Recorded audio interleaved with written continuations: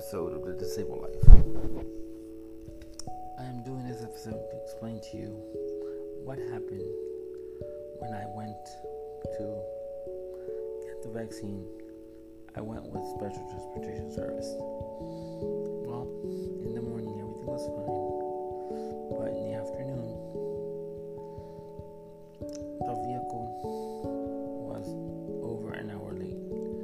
I saw that on the trip manifest that they show on the internet, but because I could not say anything prior to that,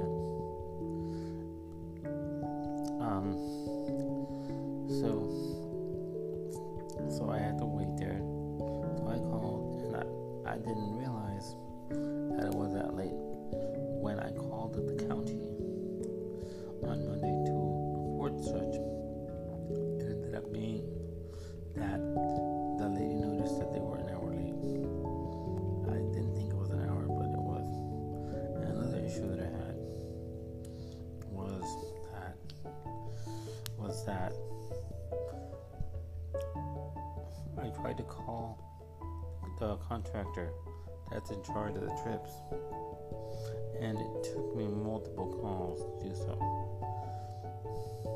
One thing that I did not report on either the morning trip or the afternoon trip, whoever was playing AM FM radio too loud, he shouldn't have done that.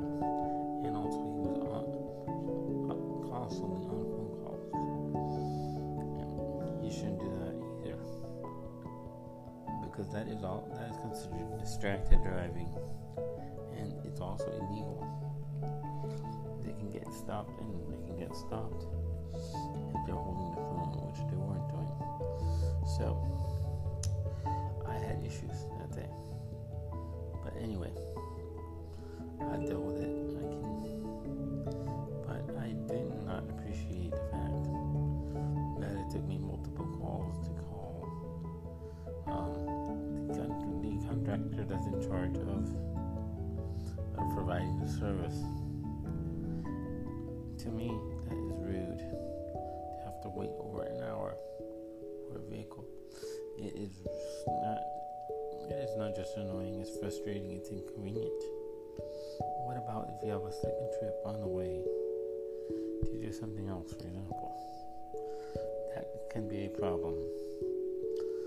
But this is what we end up having to deal with because we don't drive.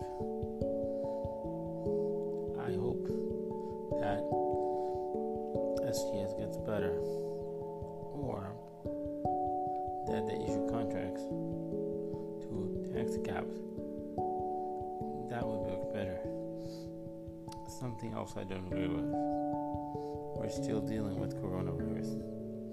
I feel that they still should not be putting more than one person in a vehicle, more than one rider and one personal assistant. But what can I do? There's nothing we can do about this. With that, thank you for listening.